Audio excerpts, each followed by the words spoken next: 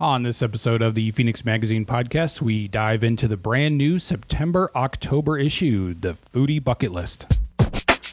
Today's episode is brought to you by Garrison Brothers Bourbon. The high fashion takeover is Garrison Brothers' celebration of America's favorite cocktail, the Old Fashioned.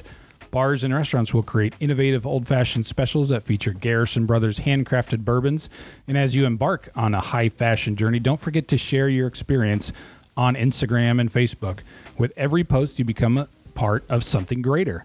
Garrison Brothers will make a donation of $2 for every post to Boot Campaign to support their life-changing programs for veterans and military families.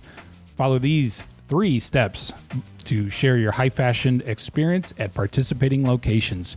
First, take a picture of your high-fashion cocktail, or take a few.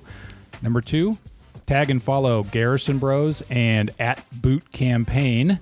And then 3, use the hashtag HighFashion to showcase your love for this iconic cocktail and help raise money for Boot Campaign. Every post counts as an entry for a chance to win a unique Garrison Brothers prize package. This one-of-a-kind prize package will include a custom-engraved barrel stave, 4 Garrison Brothers Glencairn glasses, an embroidered Garrison Brothers apron, and a $50 gift card from Boot Campaign to be used on their website, shop.bootcampaign.org. 10 winners who post the most during the month of September on Instagram and Facebook collectively will be selected at the conclusion of the program. Please make sure your account or the account you post from is public so that we can keep track of the donations. Participating locations in the Phoenix area include Crown Public House, Liberty Station, Pitch Scottsdale, and Pitch Cavasson, just to name a few. For more information, visit the website highfashion.com. That's high, H-Y-E, highfashion.com. Now here's Craig and Leah joining me on the podcast. All right, we have two very special guests joining me this week on the podcast, in the podcast room here. It's Craig Gauthier, our editor-in-chief, Phoenix Magazine, and Leah Lemoine, the managing editor. 2 very fun names. You guys ever get people confused that maybe you're French or Canadian or Louisianan or anything like that? I wish more often. Not too often. It doesn't happen? You know, I like being confused with a Louisianan. It's nice. And I am a Louisianan from my dad's side, so. Oh, there you go. Oh, there you go. I nailed it on that one. For those who don't know, the news issue of Phoenix Magazine, now on newsstands, as we're recording this on August 31st, just went on newsstands today. It is all about the cover story has the Foodie Bucket List. And for those who are picking up the magazine or want to get into the fine dining or maybe things that Leah, explain what the kind of the whole impetus of the Foodie Bucket List. What's the story behind that? Yeah, so Craig had this great idea to do a foodie bucket list, and we wanted to make sure we did kind of a mix of things. So some very high-end, luxurious experiences, but also some more affordable, budget-minded things. So that way people, no matter your budget, you can still have a fun foodie bucket list adventure. So we have everything from cheap taco crawls to very expensive prefix menus. So all over the board. So I went through the issue, and I haven't tried a whole lot of these places. How many of you guys tried? Most of them. Quite a bit, actually, yeah. Yeah, it was fun. It's kind of it's sort of the product of years of research, I guess, and yeah, because a way to download everything that, we've done and our food writers have done. Leah wrote a good portion of it. Then our dining critic, Nick Buchanan, did a lot of the lifting, and then Marilyn Hawks, one of our other writers, too. But yeah, I've done all those in-town, tasting menu type situations. Those are all great. I've done them. Have you done them? I haven't done Christopher's. I haven't been there yet. Oh, you should. Yeah. I mean, I haven't done a lot because I'm a much pickier eater than Craig. So Craig is the easiest going eater I know. Yeah, Leah doesn't like spicy food. Craig will try anything, right? Yes, he will. What else do you like? Eggs? I don't like eggs, and what the hell? And I don't like raw proteins. Doesn't like so sushi. I don't love sushi, and I don't love like a carpaccio or a tartare. So that eliminates a couple of those in there. What was it, Shinbei and High Noon? Yeah, High Noon. Any of the elite sushi places. Exactly. Yeah. Oh well. Yeah. So if money was no object of some of those places that you feature right at the front of the article, what would it be? What would you go for if you had to pick? Yeah, Binkley's or Shinbei. Those are those are amazing experiences. And then what else? I mean, it wasn't just the high-end. Yeah, you had that stay at Terra Farm feature Terra in Farm there, is which is a little spendy, but like if money was no object, that would be amazing, right? 100%. And actually, like if you factor in the extremely personalized service that you get there, and they're cooking a gourmet meal for you every meal and giving you snacks and cigars and wine tastings, like it actually is a good deal. It's crazy to say that, but for all that you get, it is. Yeah, they seem to just pamper you as soon as you get out of your car, right? Yes, they're like, here's some champagne, welcome. Would you like some freshly baked cookies? Like, yes, please, thank you. You can toss a football around on the lawn. Yes. It's fun. There's a lot to do there. Initially they had an idea for a winery, but then there was a storm, I think, that destroyed the vineyard. Yeah, agriculture. And that's kind of in the Prescott area, is that? It is. It's outside of Prescott on this very large ancestral family estate, and they built a beautiful home out there, but not just a home. I mean, it's a compound, really. Yes. A nice compound. Yeah. Luxury compound. Yeah. And For sure. So it's great. Yeah, great experience. I mean, of all the bucket list experiences in the magazine or in the article that you wrote, I think that's probably the most classic. Yes. And it's the most unique, I think, too. Yeah, and how inclusive it is. Probably expensive. Yes. That'd be one you'd brag about for a while, 100%, right? And yes. look forward to, and just kind of remember the good time that you had there. Right after that, the kind of along the same lines, the stay at Arcasani for a month. I was reading that, kind of thinking like that might be like a perfect setting for like a Survivor type reality show, Yes. It's a strange little Who can survive growing their own food for a month, right? Yeah. I mean, Arcasani itself is, a must-visit place in Arizona. It's such an odd,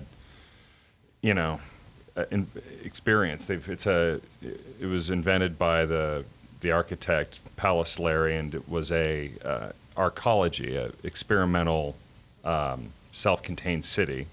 And you go there, and there's part of it's a amphitheater or kind of an outdoor-indoor performance space surrounded by apartments. So they had a music festival out there for a couple of years called Form.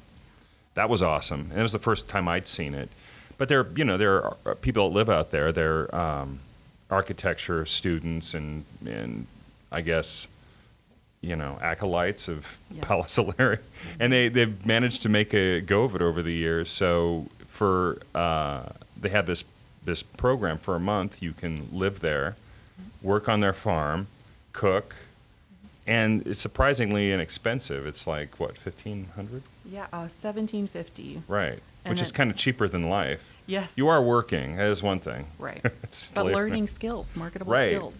I mean, really.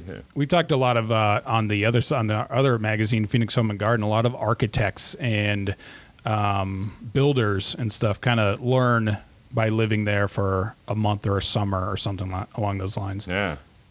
So it was a fun feature. The fun thing for me for this magazine was debating what to put on the cover. We usually we have a cover idea set. We shoot for the cover.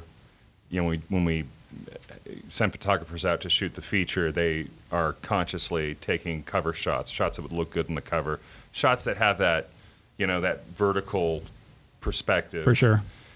And this time we were pretty certain the foodie bucket list would be the cover, but we also had this true crime history story that a local writer named Dawson Fearnow, I think it's Fearnow. We were debating if it's Fearnow or Fearnow. Right. We'll go with Fearnow since he writes about sounds like the a mafia. Yeah. It sounds like a horror, like, Saturday morning horror movies with Dawson Fearnow, something like that. I don't know. He would love that. Yeah. Anyway, so this is a best lawyers issue. We have this list of Valley lawyers. It was a vote. We thought, hey, why not pair the best lawyers list with some kind of heavy true crime story, something. So we had Dawson, he's a local writer, and he has a real affinity for true crime and mostly the mob history in Phoenix, the various car bombings and so forth. Yeah, what an unbelievable story. It kind of makes you wonder, like, how many of these bad guys are still living among us? I'm sure there's a lot. Well, specifically, he approached the idea of the witness protection program. Yeah. So they're sort of reformed bad guys. And Arizona's role in that, the history of the witness protection program, when a mob thug decides to turn state's evidence on his former colleagues. What happens to them after they testify in court? They get new identities. Often it seems like they're sent out here.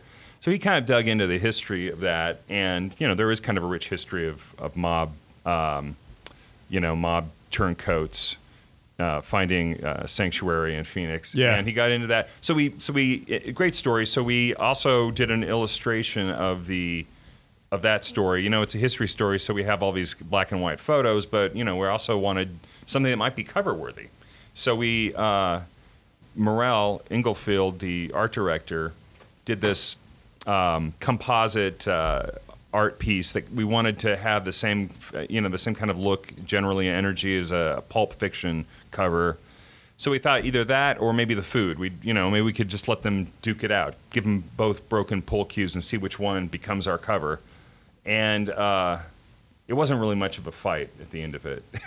I mean, we've got Sammy the Bull in the, it's a cool image. Sammy the Bull, exploding truck. Mm-hmm. But I mean, then you pit that against this beautifully shot piece of haute cuisine on some foie in wild mushroom soup from Christopher's, right? Right, on like custom china, and it's like, oh, come on, Sammy the Bull or foie gras? It's got to be the foie. There really wasn't much support at the end for the Sammy the Bull and the exploding truck. Yeah. so yeah, we have the. But then it was just a matter of which nice piece of perfectly lit haute cuisine we were going to pick for the cover, and that was always fun too. Sure. We had a few candidates. Yeah, I love that. I love that. The story by Dawson kind of is makes you think about that the term we use, witness protection, because it seems more to be bad guy relocation might be a more appropriate term for that program, because you can't really take the mafia out of the man when you remove the man from the mafia. It seems this is like they're just always up to bad stuff regardless of where they go. That's it's a limiting phenomenon, because the only instances that we're aware of where it didn't work were the ones, like you say, where the mobsters couldn't help themselves and they went back to their old ways, and they for instance, Sammy the Bull started selling ecstasy. Yeah. I mean, how low a profile was he really trying to achieve? But then there are maybe the dozens, who knows, maybe hundreds of turncoat mobsters who've come here and maybe have laid low. We don't know about them because maybe it's working for them. Yeah, they've done a good job of it for sure. So we're not, there's kind of there's a sort of built-in opacity where we don't really know, we're not supposed to know. But when we do, when the program does fail and these guys like go back to the, they are, well, I mean, they're, sometimes they're murdered. The exploding truck, then of course we know we're aware of the failures, but the successes will remain that way and remain secret forever. So. All right, so maybe there's a different perspective on the program. I want to ask you about the Matt Ishbia story, because you wrote about the Suns' new owner, and there's been some criticism. I was like listening to Bill Simmons, and he describes him as having new owner syndrome, just coming in, just flopping the money all over the table and pretending like he knows better. Is that what would you say your takeaway from talking to him was? Yeah, no, he's a interesting dude. I mean, I definitely was not playing, hanging out at his house or any of that. Yeah. But in terms of just his basketball, his basketball mien, I would say that's pretty accurate. He's come in and wanted to make a splash and did. He does know basketball pretty well. He was a player at Michigan State. Walk-on point guard. And he surrounds himself with all his kind of former teammates and guys that he idolized growing up. He does. Isaiah Thomas, who was the great Detroit Pistons point guard, is on his board of the mortgage company he owns. Several of the guys he played with at Michigan State, national championship team 2000, work for him at United Wholesale Mortgage, which he owns. He described himself as the, quote unquote, small, short, smart point guard. Yeah. Who understood the game, was very useful in practices because he could play for instance, Mateen Cleaves was their big star. If they knew who was guarding Mateen Cleaves, he'd play the patsy. He'd play that defender. They tried to scheme for what the team would do that was playing Michigan State. He'd do that stuff. He understood the X's and O's. He actually was a student coach after playing for a little bit. I think he entertained the idea of being a coach. So he definitely knows more about the game than the average owner. Yeah, to me it was like he's one of the first modern NBA owners in the sense that he's very young. He's the youngest NBA majority owner at this point. He's 43. He's modern in the sense that he's not from here. Like every previous Suns owner has had pretty deep Valley roots. Sure. You had Jerry Colangelo, who moved to the Valley in the 60s to coach the Suns and became their general manager. And his roots were quite deep by the time he became the owner. Before that, the owners were the original owners of the team were all local guys with local money. So Matt Ishbia, and then of course Robert Sarver is from Tucson, Arizona guy. Matt Ishbia is the first owner who's truly kind of a carpetbagger. I don't mean that in a negative way, but he's from a different part of the country. He was one of the it's become owning a sports team has become not just a rich man's game, obscenely rich man's game. Oh, yeah. You can't just find the local millionaire to buy it. You've got to maybe reach across a continent or an ocean to find that person who has, in this case, I think it was $4.3 billion. Yeah, something in the $4 billion. Something in the $4 billion range, right. And I asked him that. He said, it wasn't just that it was the only team available. He says that the Suns are an elite. He's portrays the team or thinks of the team in the market as an elite NBA market, and he was absolutely thrilled that they were available and surprised. He liked the idea of owning a team that had Devin Booker under contract for several years, who's also from Michigan. Michigan guy, yeah. And clearly one of the bright young stars in the league. So, he didn't he poo-pooed the notion that it was, just the team that was available. It wasn't like just the Memphis Grizzlies came up for sale and okay, I guess I'll buy them. That being said, I think he's going to remain a Michigan guy primarily. His United Wholesale Mortgage is Detroit-based, Pontiac, Michigan-based, and he's building a rather large house there, from what I understand, still. And I've heard the details on this. It's just like a little kid's dream, right. And it's like. So I think he's got 3 or 4 kids, and 3 kids, yeah. Man, they are lucky to have him as a dad.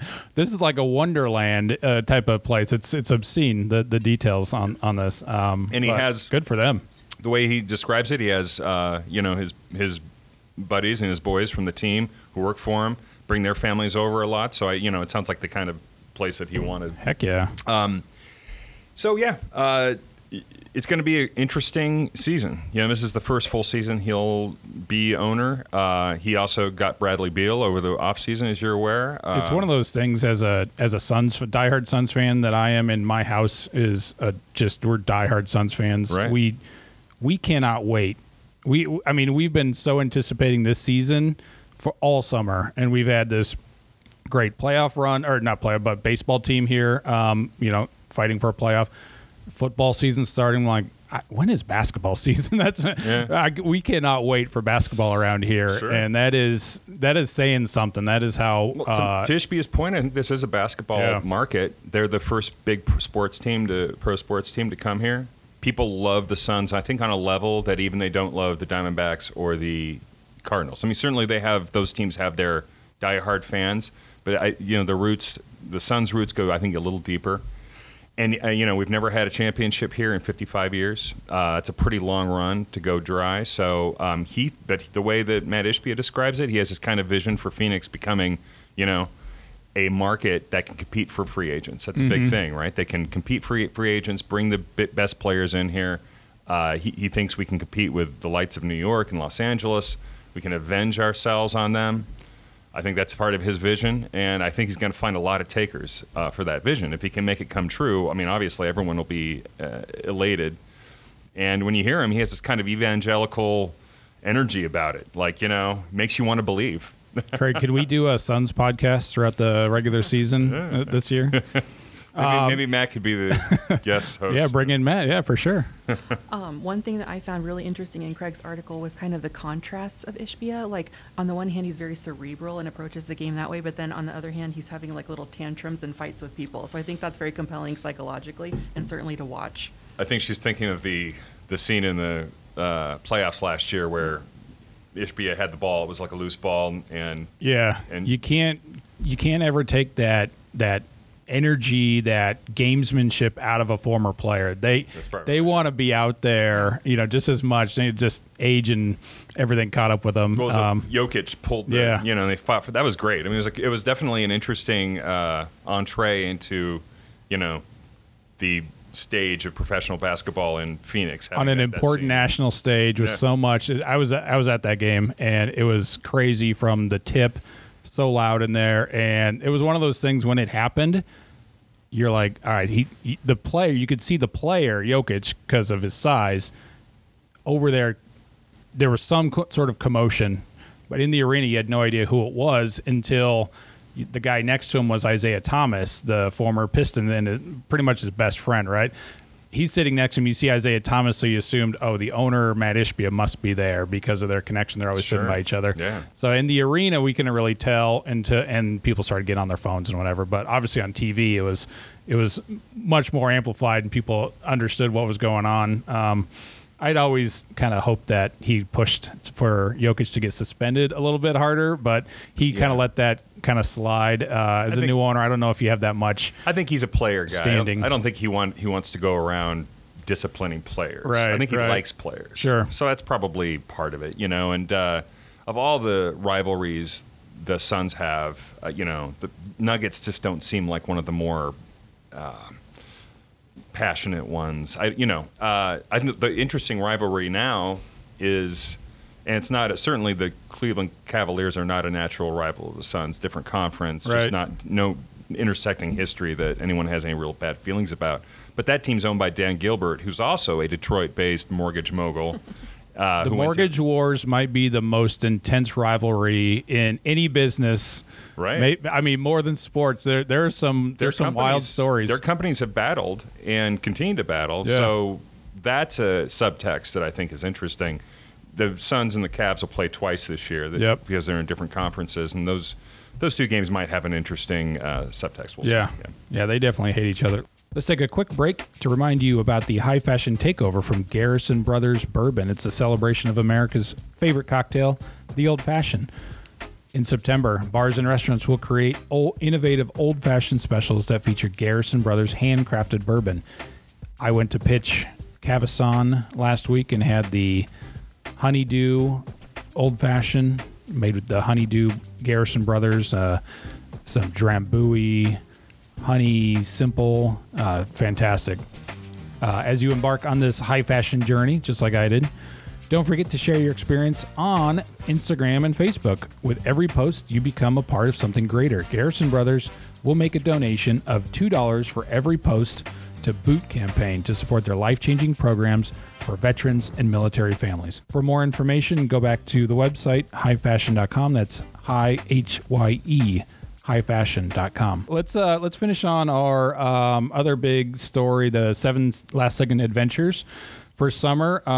Leah, I was kind of going through that. I saw you got the Lubbock assignment. I was kind of like, oh, man, Leah, what's going on there? But you actually uncovered some really cool stuff about there. Had you been before, and had you known about some of the things there, or were you surprised by some of the things you found there? Yeah, I actually volunteered for Lubbock because my partner is from there, so we go there to visit his family a lot. But I'm sure anybody who goes and visits their family, you go to the same 3 places all the time, the same restaurants, and we're not really going out and doing things as much. So I loved seeing the way that the city has grown from when he grew up there to now. There are all these cool wineries. One winery has been around since he was born, 1976, so they're like a pioneer of Texas wine. And I think around 80% of the whole state's wine grapes are grown in the Lubbock area, which is really cool. Texas wine is definitely emerging like Arizona wine. And then I was really most impressed by the Nicolette, which is a cool restaurant started by a Lubbock native who worked in Napa, and we got to dine in this really gorgeous greenhouse. It's on the former estate of an artist, so there's all these cool artistic touches everywhere. Yeah. And really good food. Is that the one that was Bon Appetit Best New Restaurant a couple years ago? Yeah. Yeah, and just like our people like Charlene Badman, who uses a lot of local Arizona ingredients, he's really passionate about using Texas ingredients. So. Yeah. Yeah, check out that article because Craig found some places where you can actually go walk around in the summer, right? It's kind of a foreign concept to us Phoenicians. I mean, here's the weird calculus about traveling in September. I mean, I love traveling in late summer. It's, the crowds are not quite as intense. Kids are back to school. Well, there's that. I mean, it's still miserable, generally speaking, in Phoenix. But yeah, now that I have kids, it's not really practical because, going on vacation right after school starts never seems to be the right way. So this was kind of conceived as maybe something that, if you don't have kids, or you just have a weekend to get out of town in September, October. There's a few California trips. I love going to California in late summer, early fall. The Santa Ana winds are kicking up. The water's still warm. There aren't as many crowds. Generally, it's cheaper. Sure. We do 6 issues a year of Phoenix Magazine, and every one of them has travel content. But I feel like this is, the November, December issue won't have a lot because no one's leaving town. And generally in December, if you don't have to, they're going maybe to someone's grandma's house in the Midwest. But usually not for fun, quote unquote. But this shoulder season time frame we're in, September, October, I think it's a good travel season. So we wanted to get like a travel piece. Yeah, some great recommendations in there. Yeah, and you went to I have a couple words in that article. Yeah, I went down to Wilcox and Sonoyta for the One Brewery Towns. Right. Checked out.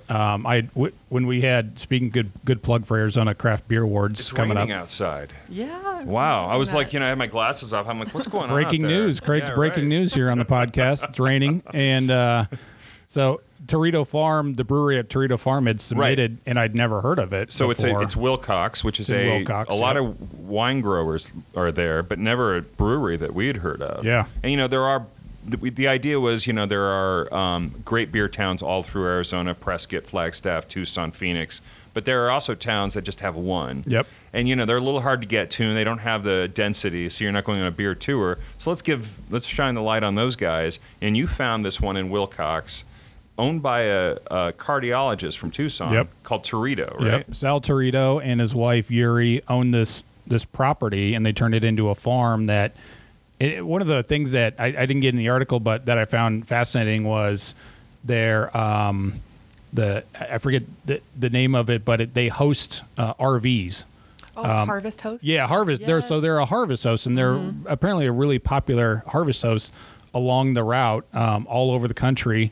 RV travelers can stay at these farms, right? And they're one of them. But how many of those have a winery, a brewery, and a restaurant? So definitely popular. Fantastic restaurant. They do tours. They have paintball out on the farm. You can go bring your paintball squad and do that. So a lot of stuff to check out down there. And a couple of guests, if you're not guest suites. So I was like, we'll do a bigger piece on them later. That's just a really interesting what they're trying to achieve there. Yeah. Kind of like built-in bomb shelters.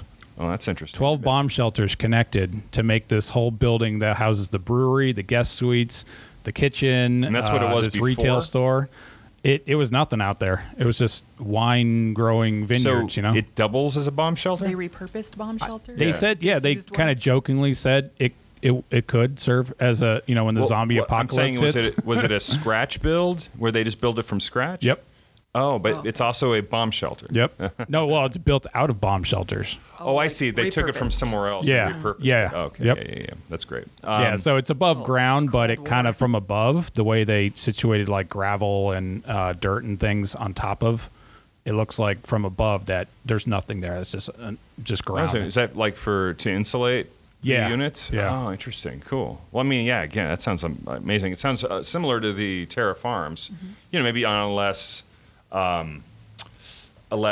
would you say? Ultra luxe. Ultra luxe level or hospitality driven, but it sounds great. Yeah. I really want to hit that.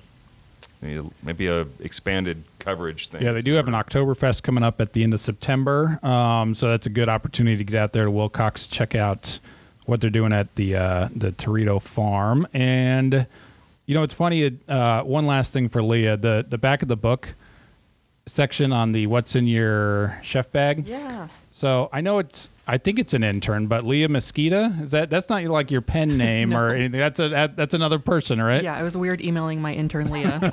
Hey Leah, it's Leah. Leah Mosquita. That does sound like a made-up Leah name. Mosquita. Sounds like a soap opera star, I told her.